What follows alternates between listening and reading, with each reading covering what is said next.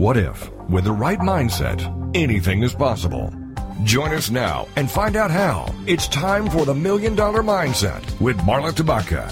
Join us as successful life coach Marla Tabaka is here to inspire you and her clients to explore, discover, and live your dreams by developing what she calls the $1 Million Mindset. Today, Marla is here to inspire you to take action on your dreams and reveal secrets to success that will help you realize your own unique power with the $1 Million Mindset.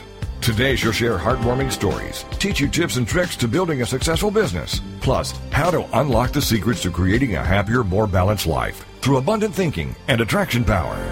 It's the $1 Million Mindset. And now, here's your host, Marla Tabaka.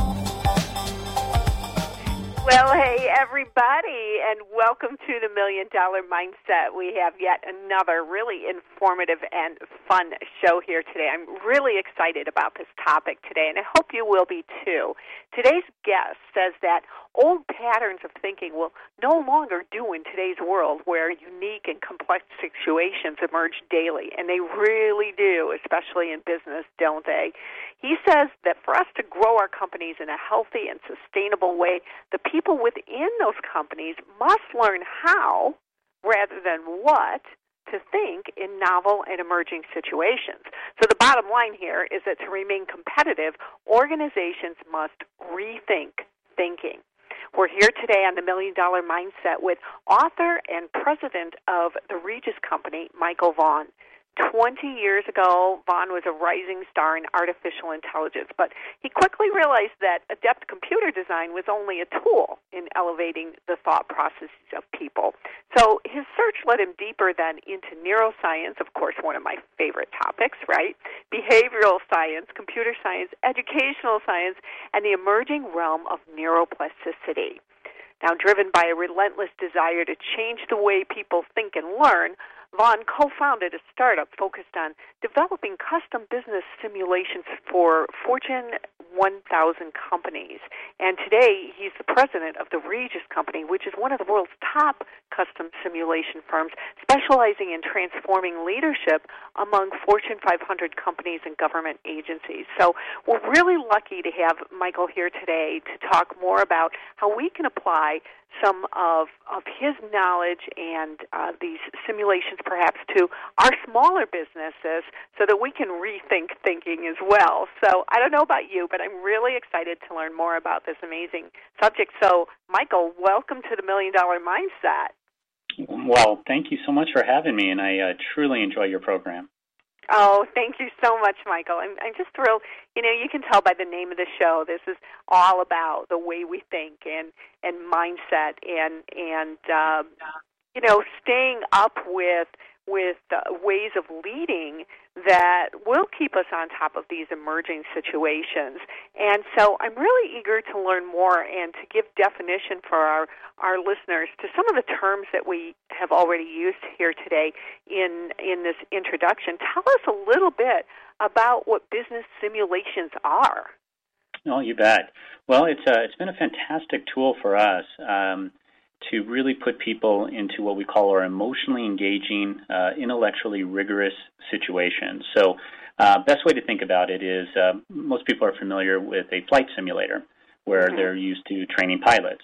Well, a business simulation places a business individual person into a situation where they're faced with many different decisions, different types of problems that they have to solve, and they make these decisions, and they input their answers in the simulation, and then it gives them feedback, and it gives them insights into some of their decisions of what went well and areas that they impacted in the business. And so all of this is automated. It's a computer process. Yeah. Most of it is automated, yes. It's part of a computer simulation, but a big part of it is actually having facilitators and coaches and observers in there as well to see some of the behavioral components of going through these simulations.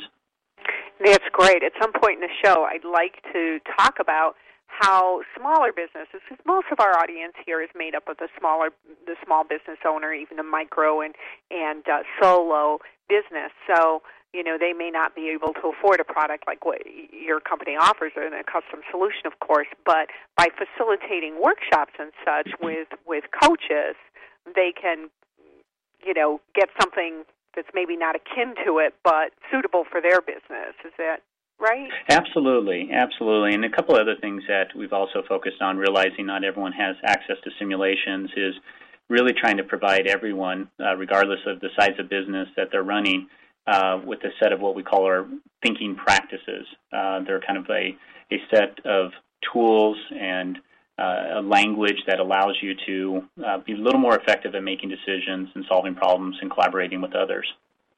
Okay. So can you give us an example, Michael, of some of the questions that someone going through your simulation might be asked? Well, sure. Yeah, it kind of depends on the type of simulation. It's everything from running a large multinational simulation to taking a product to market. And so it could be decisions of how to grow the organization, how to do staffing, how to plan your marketing and sales strategies. So it really does cover almost every aspect of the business. And the real goal there is to get people to think systemic about their business. Mm-hmm. Mm-hmm. Yeah, which is, we've been talking about today's more turbulent world and how quickly the unexpected can just really, really knock us for a loop, right, with the economy and such and the changes. And so I know as a business coach that it's difficult for businesses who are doing well or fairly well to all of a sudden have to change their thinking. And even with the millennials coming into play in terms of directing our marketing toward a different generation in a very, very, very different way than we've ever had to do, asking these provocative questions can really help an entrepreneur understand how to kind of shift the gears and go a different direction from where he or she has typically traveled. Absolutely. Great points. And, one of the things that we often talk about is this whole mindset or this shift in thinking really starts with the realization that, most of the thinking that got us by this year will most likely not get us by next year. And so it really does take a new mindset, where you're learning how to learn, unlearn, and relearn quickly, if you will, and be able to adapt to new situations. And as you pointed out, deal with the ambiguity and the complexity and instability of today's businesses, and being able to adapt to all those things quickly is going to be imperative to anyone in business. Mm-hmm. So when you use the term that we used in your introduction, people learning how to think versus people, versus what to think, these processes will help them develop a different way of addressing situations. Can you give us an example from, past clients or what have you to kind of help us understand it a little better? Absolutely, sure. If you really think about this, what to think, it's pretty predominant way of training in most organizations.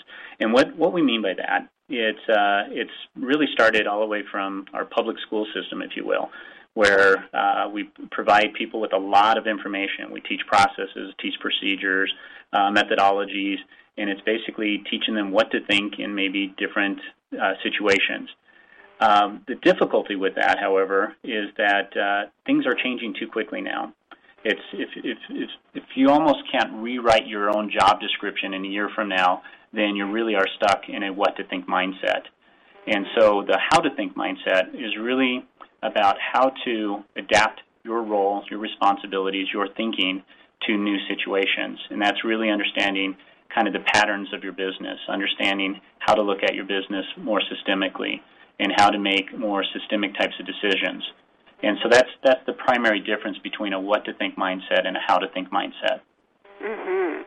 And so, an example from your experience, I assume you do facilitation, or at least did facilitation at some point in your career, is that right? Yeah, I did quite a bit in the earlier days, but not too much anymore, but still do enjoy getting in front of clients as much as possible.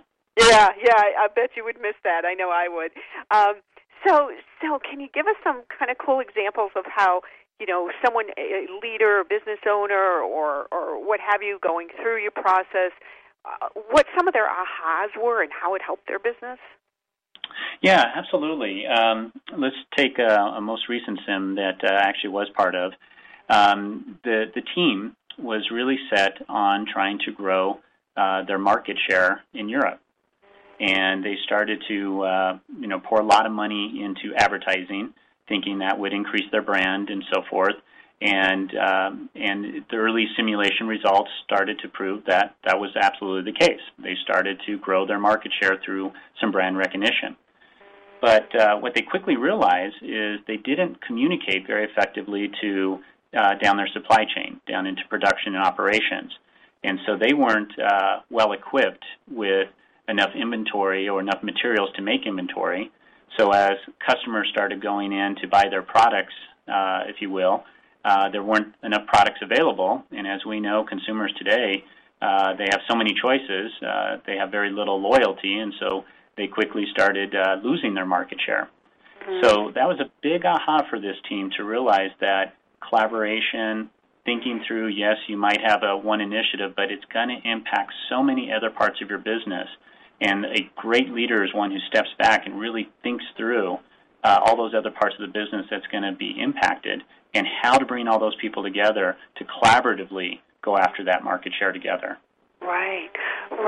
So that's amazing. I'd love to apply it then, if we can. And I don't know if this is putting you on the spot or if it's not even applicable, but let's take a look at this. To a small business example that I'm going to give you from one of my clients to see if, we can think of a process perhaps that she could go through to understand her growth, because she just developed a new product, an online system that has been contracted by a Fortune 100 company. And so this is going to mean immediate and huge growth for her company. And so we're going into break in just a few seconds, but perhaps when we come back from break, we could kind of break that apart a little bit and see, I don't know what you would have to offer. I would love to. I think that'd be great. Let's dive into that. Okay, good. Thanks, Michael. And you are listening to The $1 Million Mindset with guest Michael Vaughan. We're having a lot of fun already, so make sure and stay tuned. We are going to be back with you after these very short breaks.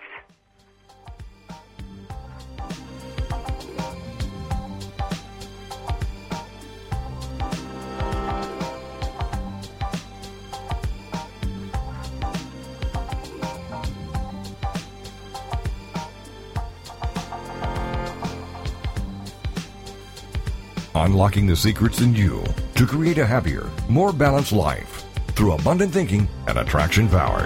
It's the $1 Million Mindset with Marla Tabaka. And we'll be right back after these. Do holidays and celebrations get you down and leave you feeling frazzled? Then join Sandy Fowler and her guests on Heart-Filled Holidays every Monday at noon, 11 a.m. Central on TogiNet.com. Sandy will help you discover the secrets to having the celebrations you've always dreamed of while adding fun and meaning to your life. From Valentine's Day to Christmas to special family events, Sandy Fowler will show you how to put the fun and meaning back into those special days by taking a look at what we can do to turn the upcoming holidays into cherished memories and show us how to allow it to intertwine with everyday life.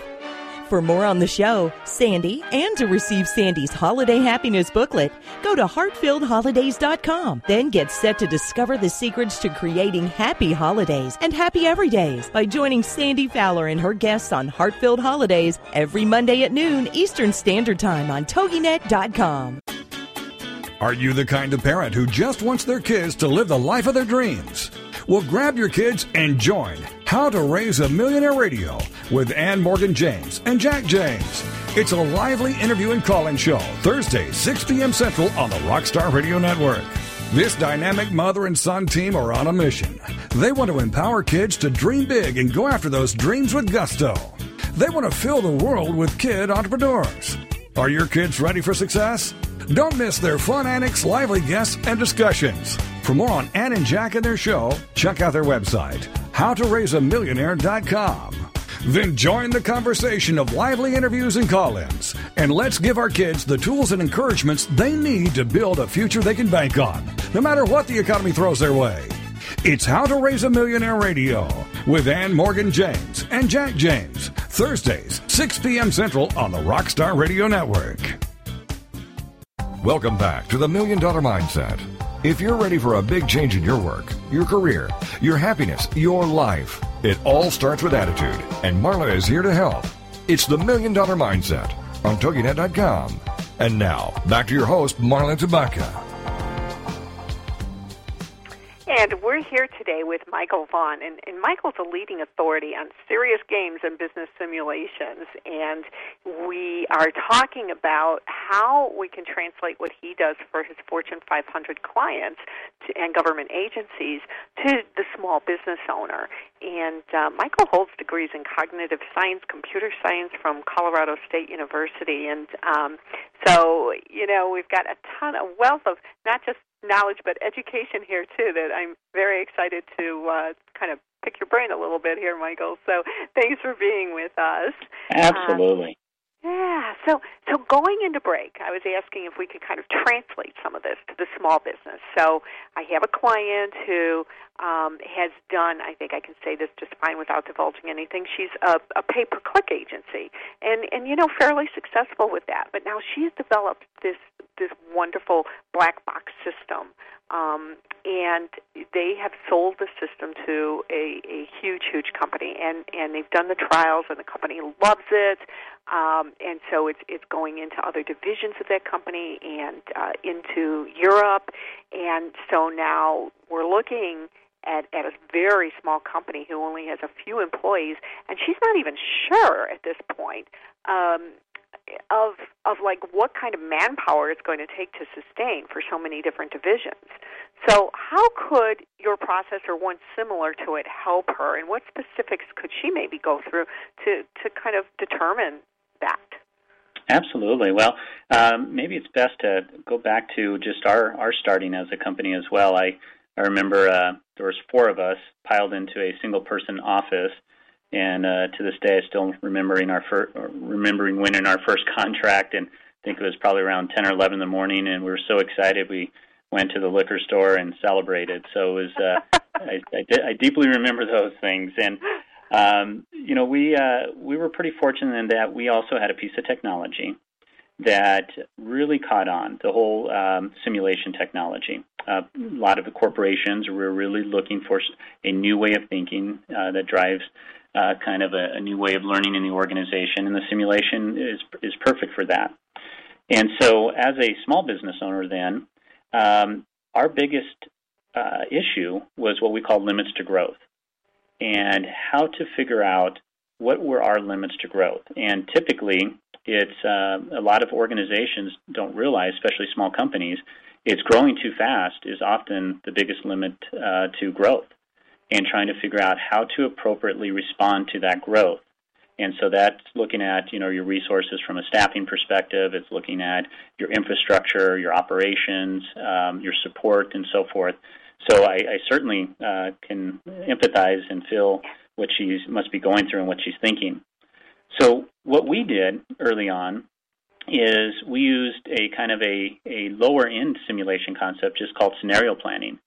And, that was done through a lot of paper-based, where we ran through a lot of what-if scenarios and thinking through 3 months, 6 months, and 1 year out, what would we need if this growth would occur the way we think that it might happen. And so that was a kind of an inexpensive way to do some form of simulation.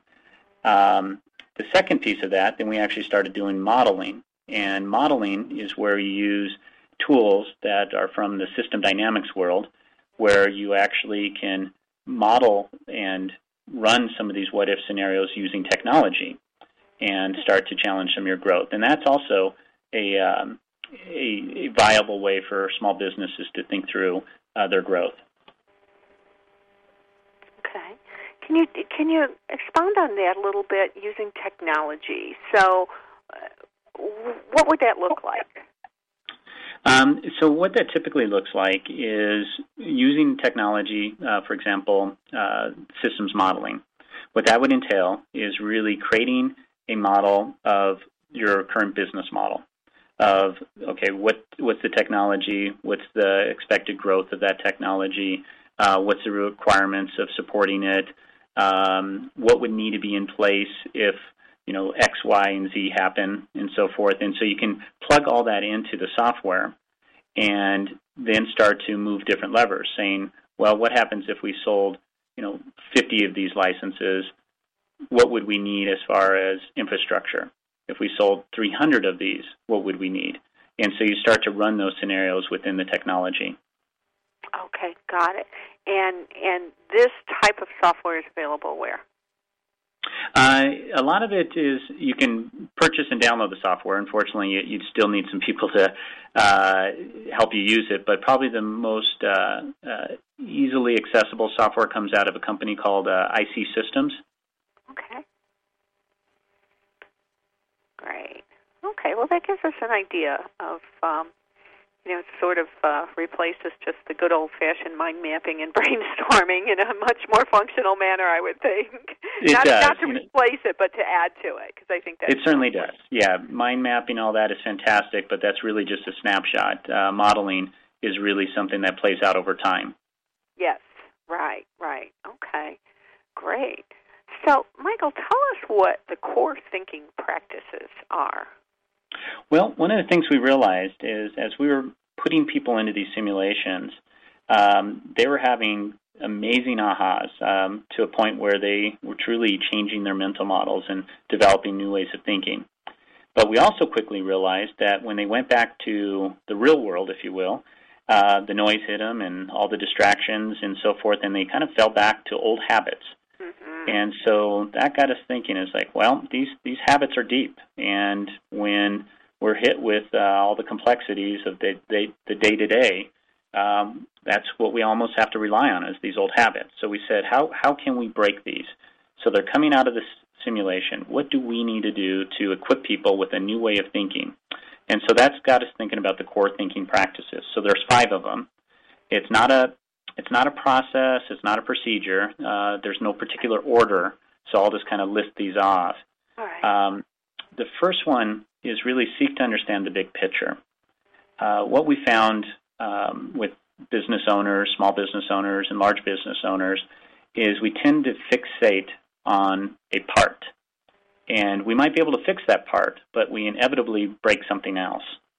And so a good leader, a good business owner steps back and looks at the big picture. Once they see the big picture, then the next one is seek to understand the underlying dynamics. So instead of viewing things as cause and effect, I push the gas pedal and the car goes, or I hit the brake and it stops, that's kind of the cause and effect. And we typically, as business owners, look at outcomes, events, causes, and we fixate on that. Well, an alternative is to look at the underlying dynamics. What behavior shaped that event? Because if you're already looking at the event, most likely you're too late. And so, but if you start to understand the underlying structure, the patterns and the organizational structure, the culture, and how all those things work together to create that event, then you can start to be a little more thoughtful into what we call the next practice, is seeking to make systemic change. And that's where you make a change, but it is a change that most likely doesn't require a lot of energy, but it has the biggest amount of impact. And a lot of times we feel like we have to kind of go after these big changes in our organization, and oftentimes the harder you push against the system, the harder it pushes back. Or the faster you go, often the slower you get there. And so understanding these systemic or these system principles helps you make more sustainable changes in the organization. The next 2 practices are really more about the individuals, the kind of the human dynamics, if you will. And one is seek to surface limiting beliefs. So we all have bias. We all have mental models of how the world works. We all have fears. And what we found in business owners and leaders of big corporations, it doesn't really matter the size of the organization, We all have these, and the individuals that could surface these bias or just temporarily suspend their judgment long enough to gain another perspective tend to be more effective at running their business and more effective in their job and their roles. And then the last practice is what we call is seek to evolve a shared vision.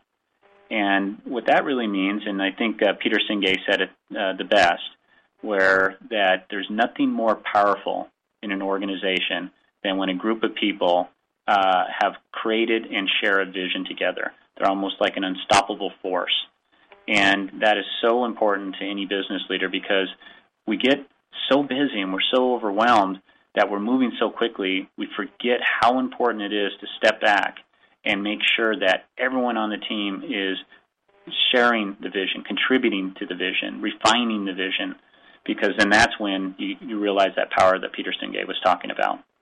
Yeah, it is so important in creating a company culture, even in a small business, that everyone on board understands the vision and feels, I don't think any employee is going to feel the level of passion that the entrepreneur does, but feels some passion for their part in that vision.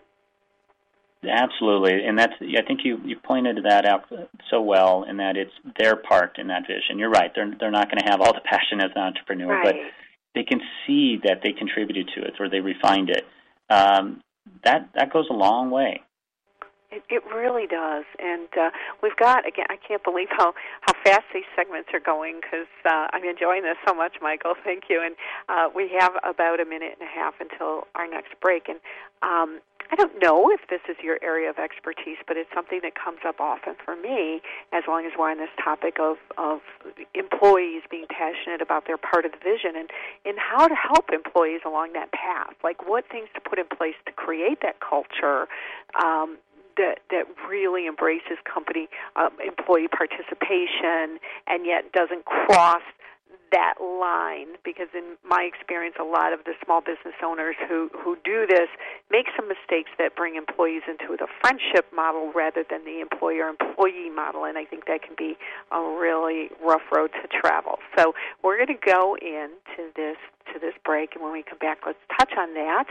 And again, we're here with Michael Vaughan, and you can learn more about Michael and everything he does and his wonderful new book that we're going to talk about at thethinkingeffect.com. That's thethinkingeffect.com. And the name of Michael's book is The Thinking Effect, Rethinking Thinking to Create Great Leaders and the New Value Worker. So we're going to talk more about that when we come back from this break.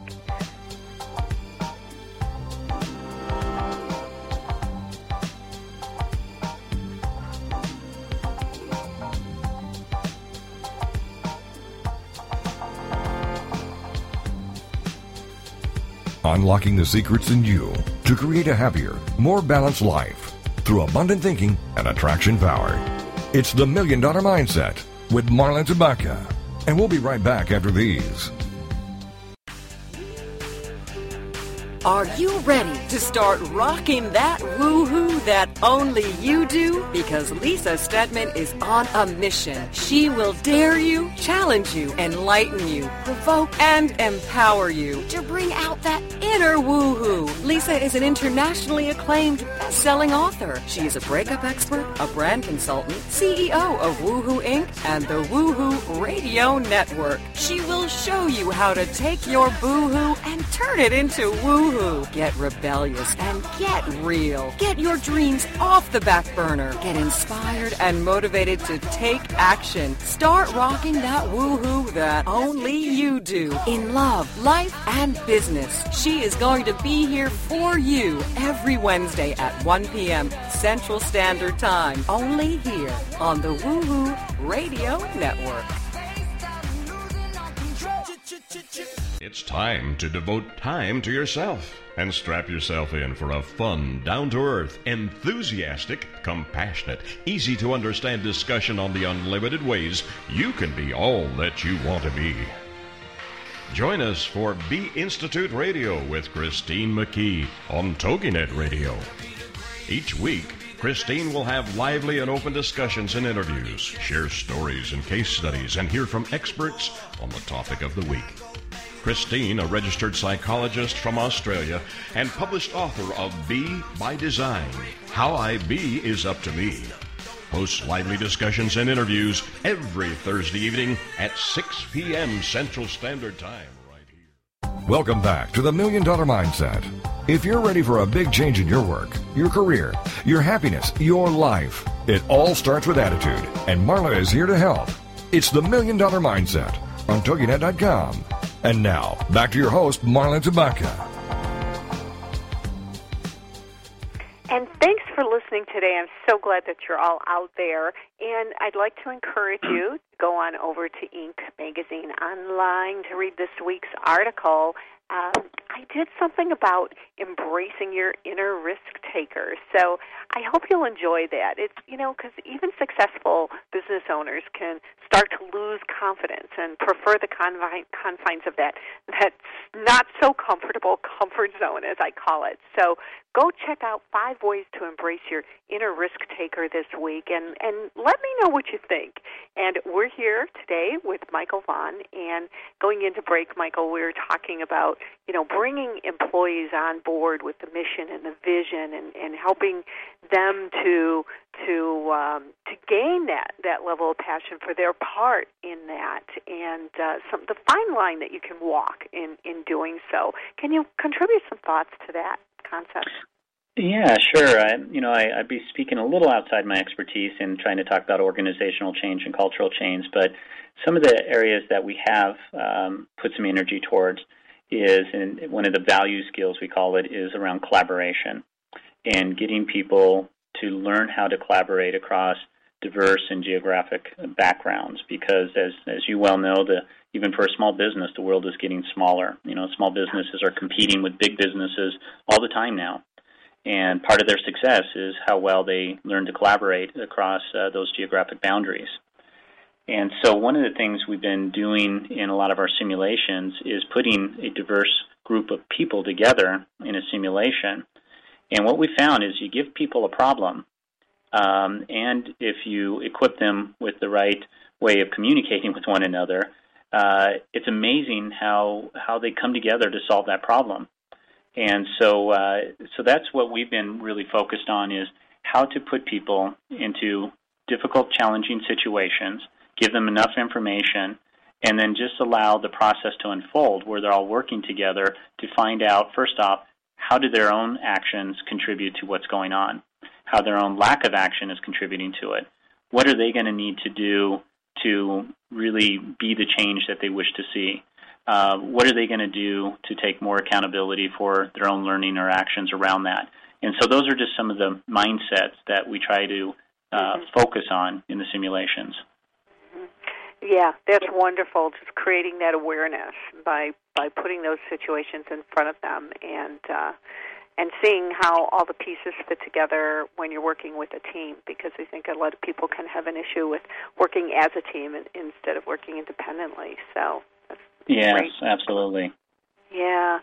So one of the things you mentioned was seek to surface limiting beliefs, and that's a big topic. I can say in my experience as 10 years as a coach that the people that I've helped to really grow their businesses well beyond where they were when they came into coaching, many of them really just had some of those limiting beliefs. They were just stuck in a belief system that was keeping them from growing their company and doing what they knew they had to do, but would make every excuse in the world not to do, right? So let's talk a little bit about how can people actually set those beliefs aside, not just to open that door, but to permanently move through them and eliminate that huge obstacle to success. Boy, it's great to hear you talk about that, because you're absolutely right. I can say with confidence that probably the root of most non-productive meetings, the root of most poor decisions or inability to solve problems, is because of an individual's limiting beliefs, or a team's limiting beliefs, if you will. And that if you want to break through that, to become more effective at decision-making or problem-solving or collaboration, the key to that is surfacing any fears, bias, flawed mental models that could be inhibiting your ability to perform. And so one of the things that we've been really focused on is awareness.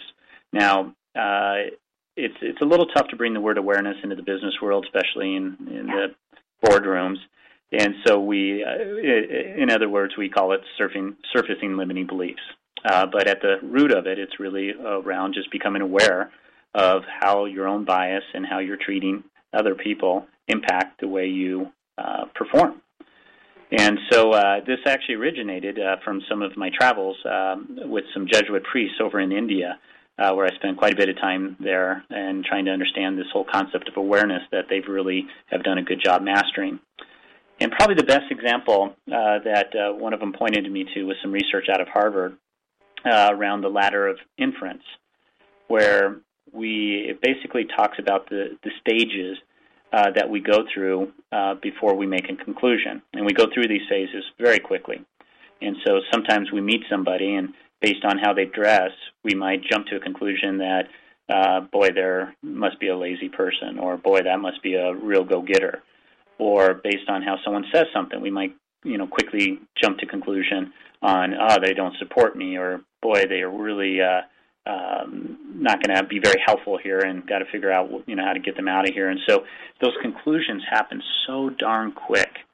And so what we're really trying to figure out or help people understand is, how can you just temporarily suspend your judgment just long enough to realize you just jumped to a conclusion, and that if you could suspend that just momentarily to look at a different perspective, you'll be so much more effective. And are you successful in that? Are most people willing to even accept that they have judgment and a limiting belief? So I would like to say yes, we're successful, but I'll tell you, even I teach this stuff, and even this weekend, this guy cut me off while I'm driving, and believe me, I went to immediate anger and frustration about the individual. All right. And then I did try to practice what I preach and step back and said, okay, well, maybe he has to get to the airport, or maybe there's someone in the hospital he has to see. And I'll tell you what, just by asking those questions, it allowed me to change my perspective. It calmed me down, quite frankly, and it allowed me to kind of just change my whole attitude. So it does work, but it is hard. It is hard. It is hard, especially, I think, it sounds like you and I have both gotten to that place where we can kind of put that I have a mental stop sign that I put up in my mind's eye, and so I stop and I reassess and I ask those questions. But when you're working with another partner who may not, how can I say this non-judgmentally, but may not be extraordinarily evolved in the way that they think and such in regard to these kinds of things, is it difficult to convince them that, hey, wait, back up, let's look at this another way, let's see if there's another perspective, when they're really ingrained in that perspective? Yeah, I think it's very hard to actually move people like that. I think if you're aware that we all have what is called a self-serving bias, or a fundamental attribution error bias, which simply means that, in any situation, give mercy to myself, but judgment to someone else. And so, for example, if I see a mother in a store and her kids are running crazy and just screaming, it's so easy for me to sit there and say, boy, that mom just needs to really figure out how to control those kids, and I'm doing such a good job with my kids. But the truth of the matter is, my kids go crazy like that all the time. And the right way to think about that is, okay, all of us are going through difficult situations, and that if we realize that there's these bias and we try to understand where someone else is coming from their perspective, we're a lot more, I believe we're more successful in being able to connect with them, as opposed to me trying to bring them to my way of thinking. So in another way to say it, perhaps, is seek to understand them. Yeah, most important.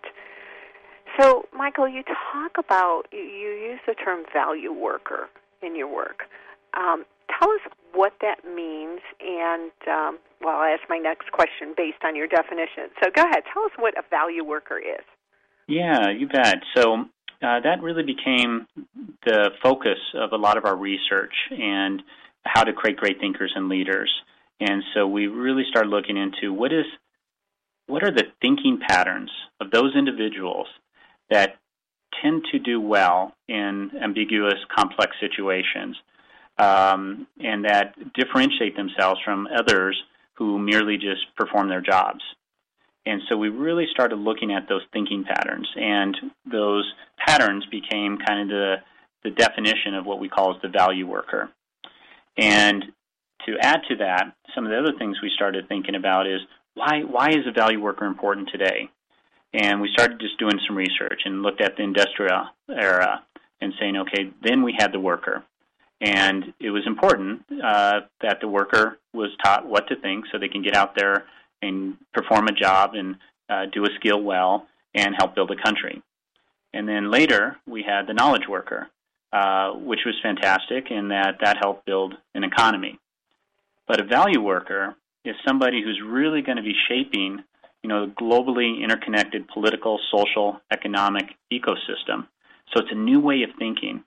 And so we felt that this was so important to really define what is this new way of thinking and actually call it something so people can point to it and understand it. And that's where we came up with the value worker. Okay.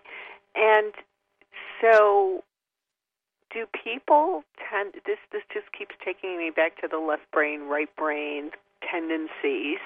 Do you find that people who are lean more to the right brain tend to be more of a value worker?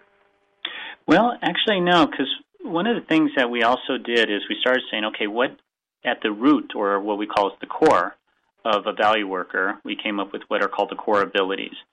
And you'll see it's really focused on both left and right. So critical thinking, creative thinking, and the fulcrum being systems thinking. So we really found the value worker as an individual that might have a strength, in creative or critical, but they need to learn all three of them to really become a value worker. Okay. Wow. And we're going into break again. It's our final break. And so when we come back, I'd like to touch a little bit more on that. And perhaps, again, I don't know if we're going outside the realm of what it is you do, but how people can spot these people who have those three core abilities when they're bringing on employees or they're assessing employees, because I think that's really important. I can imagine that person is a little bit tricky to find because that's combining three very different ways of thinking in my outlook anyway. So we'll come right back to $1 Million Mindset. Thanks for joining us.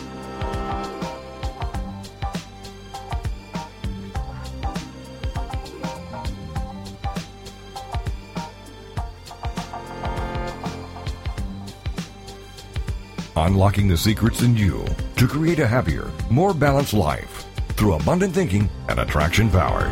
It's the $1 Million Mindset with Marla Tabaka. And we'll be right back after these.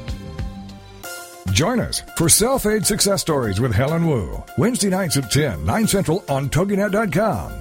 Helen Wu was born and raised in San Francisco's Chinatown, and after a very difficult upbringing, fighting depression, abuse, and addictions, she finally finds herself genuinely happy inside and out. Helen believes in taking our positive thinking and doing something positive to achieve a positive outcome.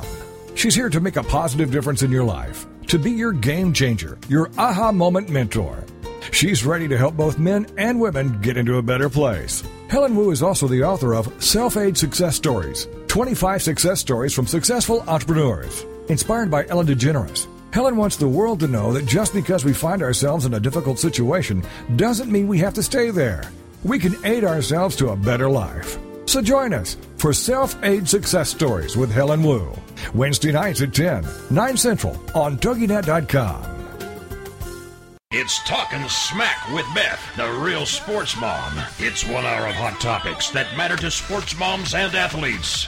We'll be bringing you tips and advice from the leaders in youth sports today, as well as some inspiring stories from athletes and sports moms. with our own Sports Moms Roundtable.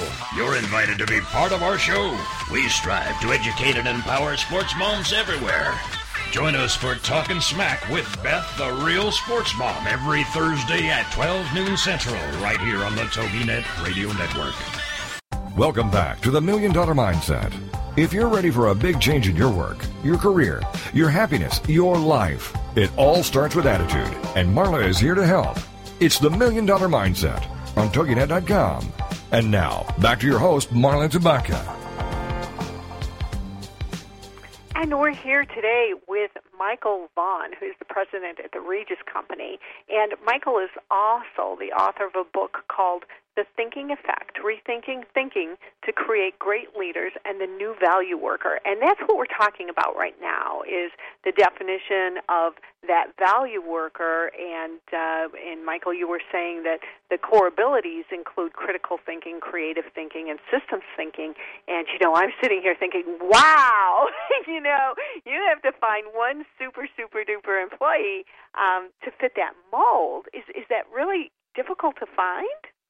Well, it is difficult to find primarily because our education system is currently not equipped for developing these skills. Right. Now, if you look outside of kind of the primary education system and look at some of these other initiatives that are going on, young kids are developing these system thinking skills and developing these critical thinking as well as creative thinking skills. So it certainly can be done, but it is, to your point, difficult to find today.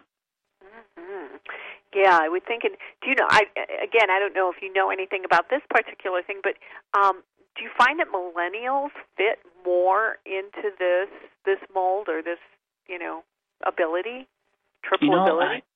I haven't done a lot of research in that area to really verify or validate that, so I really wouldn't know if they would or not. I would just assume that to some extent, yes, because they're so much more social in nature. They're used to collaborating. They're used to bringing in a lot of different thinkers. They think a little more systemic, but that's just my opinions.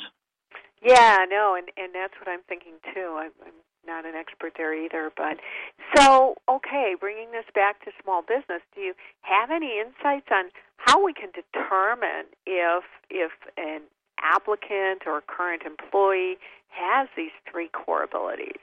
You bet. Yeah, we obviously use simulations to really help in this because they're just so fantastic at putting people through so many scenarios. But you can actually do something rather simple, and a small business would be able to do this as well. And I think there's organizations that do this today, even large ones, where they give people a scenario, some information, and they are asked to read that information. And because what that's doing is you're assessing their ability around critical thinking. Are they able to hone in on what's important of the information you're giving them? Then based on that, have them present you some recommendations or courses of action. Based on what I've just read, based on the situation, I would recommend this potential way of moving forward. And then have them think through what would be the short-term and the long-term consequences of the recommendation that they're putting forth. And so that brings in critical, creative, and systems thinking. Okay. I love that. So you can I have my clients do this all the time when they're looking at new employees. They can take, for instance, a scenario that has existed within their business or even currently exists within their business and ask those questions of it and actually have them do that problem solving and, give an outlook for that scenario. Yeah, absolutely. And it's really important that they provide some recommendations. They don't have to be right, and that's not what we're looking for here. Right. Is we're looking for how did they approach it? Are they thinking it through? Are they coming up with some interesting options? And equally important, are they thinking through the short as well as the long term? Because a lot of people can think through short-term consequences, but it's a little harder to think through potential long-term unintended consequences. Mm-hmm. Yeah, it definitely is. Well, that's a good tip. Thank you. So you've worked with a lot of people in those C-suite positions, Michael, and I'm sure the employees under them, and probably in your startup phase, maybe even some smaller businesses. And we've talked about the limiting beliefs and how those perceptions can really get in the way of growth. But what other major derailers do you see out there that business owners could be aware of within themselves and the circumstances that they create in their business? Yeah, absolutely. Well, in the book, we outlined 5 derailers, and 2 of them we've covered already around bias and fears, but there are 3 that I believe hit everybody, regardless of the size of your business. And the first one is around attention, and that's really around this illusion of being able to be good at multitasking. And small business owners are always juggling hundreds of balls, and the more they keep, quite frankly, the less effective they become. Our brains are not wired to, be multitasking. We have to switch between activities, and that switching between activities drains us emotionally and intellectually. So when it comes time to making the important decisions, we're too tired, and we'll just resort to guessing or old, flawed mental models. So that's one big derailer.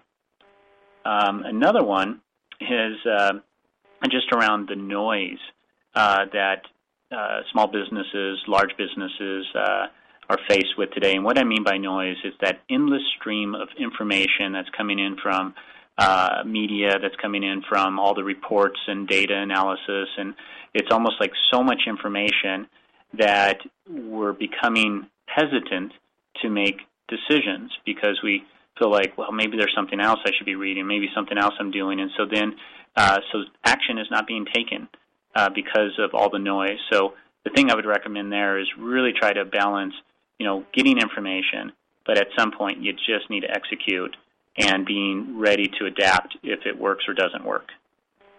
That's the key, right? Being ready to adapt, understanding that your decisions aren't necessarily always, the final decision, that you can change.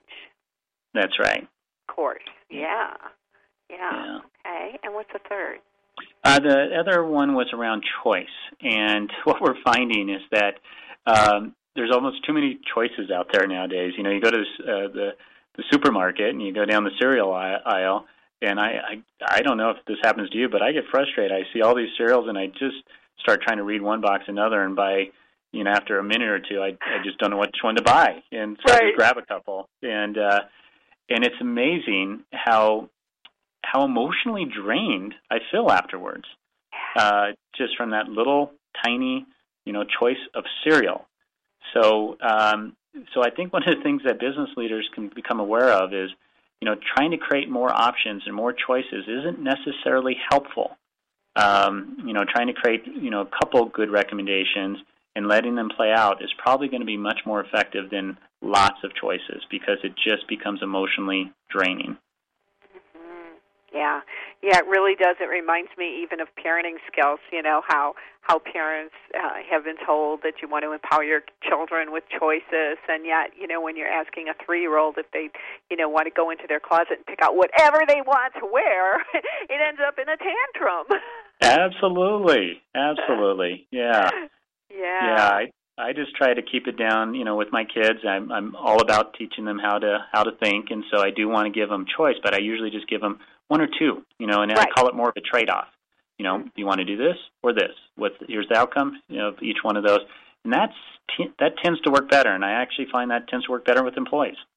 Yeah, most definitely it does. And I try to tell my business owners when they expect the employees to think like they do, that that's not going to be possible because you're not hiring other entrepreneurs. And, you're hiring people who are good at what you want them to be good at, but they're not going to think like you. They're not going to think like the entrepreneur. Thank God. Yeah, that's right. I was just going to say that. Thank God. Yeah. Otherwise, the business would get going. Oh, my goodness. Yeah. Let's go back a little bit to this multitasking because, I've done a whole product around the evils of multitasking, right? And yet entrepreneurs are crazy multitaskers, and they take pride in it. And when you talk to them, as you know, you talk to them about, what a downfall it can be, and what you get is, well, if I don't do everything, it's not going to get done, it's not going to get done right, I have to redo what other people do, I have to multitask. Talk a little bit more about how we could solve this issue. Boy, gosh, that's a great question, and I got to be honest, I struggled with that, and probably still struggle with that. It's at some point the business gets big enough where you can hire a lot of great, talented people around you that you trust, and they just run with it, and that's kind of where we are now. And so, but that's taken a while to get there. And so I think what I've noticed, though, in our early years of developing the company, is that a clear focus on a couple objectives was so much more helpful, because then I would be juggling fewer balls. And so having that clear objective, communicating that and getting a shared vision with the rest of the group allowed me to do less multitasking. I couldn't stop, but I did less, which then gave me more energy when I needed to make some of the bigger decisions. Yeah, multitasking is such a drain, and I think that I agree with you wholeheartedly, and it's something you do have to build up to. Unfortunately, the solopreneur is going to get stuck in some multitasking, but there are certainly ways to control that, and maybe they need to hire a good coach to find out, or so that someday they can hire the Regis company. Yeah, no, you're right, and it's interesting. Small business people have a difficulty in making those choices to bring in a coach or to bring in, someone to help them understand what's going on, because that's just more money going out the door. But sometimes, if you get the right people, that's the best investment a small business could ever have made. Yeah, well, certainly they can recoup their money very, very quickly, and more than that. So, Michael, this has just been such a delight. We're already at the end of our show. I thank you so kindly for being here with us. Is there anything you'd like to leave our audience with? Well, no, I just thank you so much for the opportunity to share this time with you and your audience. I really appreciate it, and would love to share any of our research. So you could either hit our website or email me directly, and I'll share articles and blogs and other things that we have. And because I think we all need to be thinking this way, because the world is changing so quickly that the more people that we have, trying to rethink thinking, the better off we're all going to be. You know it. And that website again is the www.thethinkingeffect.com. Wonderful. Michael Vaughan, thanks again for being on the $1 Million Mindset, and I look forward to staying connected with you. And likewise. Everyone, bye-bye, Michael. And everyone out there listening, thank you so much for being here today. I look forward to hearing from you about things that you'd like to learn about on the $1 Million Mindset. And you can reach me, as always, at marlatabaka.com. marla@marlatabaka.com. Now, don't forget to go on over to Inc.com and check out this week's article on embracing your inner risk taker. So that is Inc.com/author/Marla-Tabaka, and we will see you here next week on the $1 Million Mindset.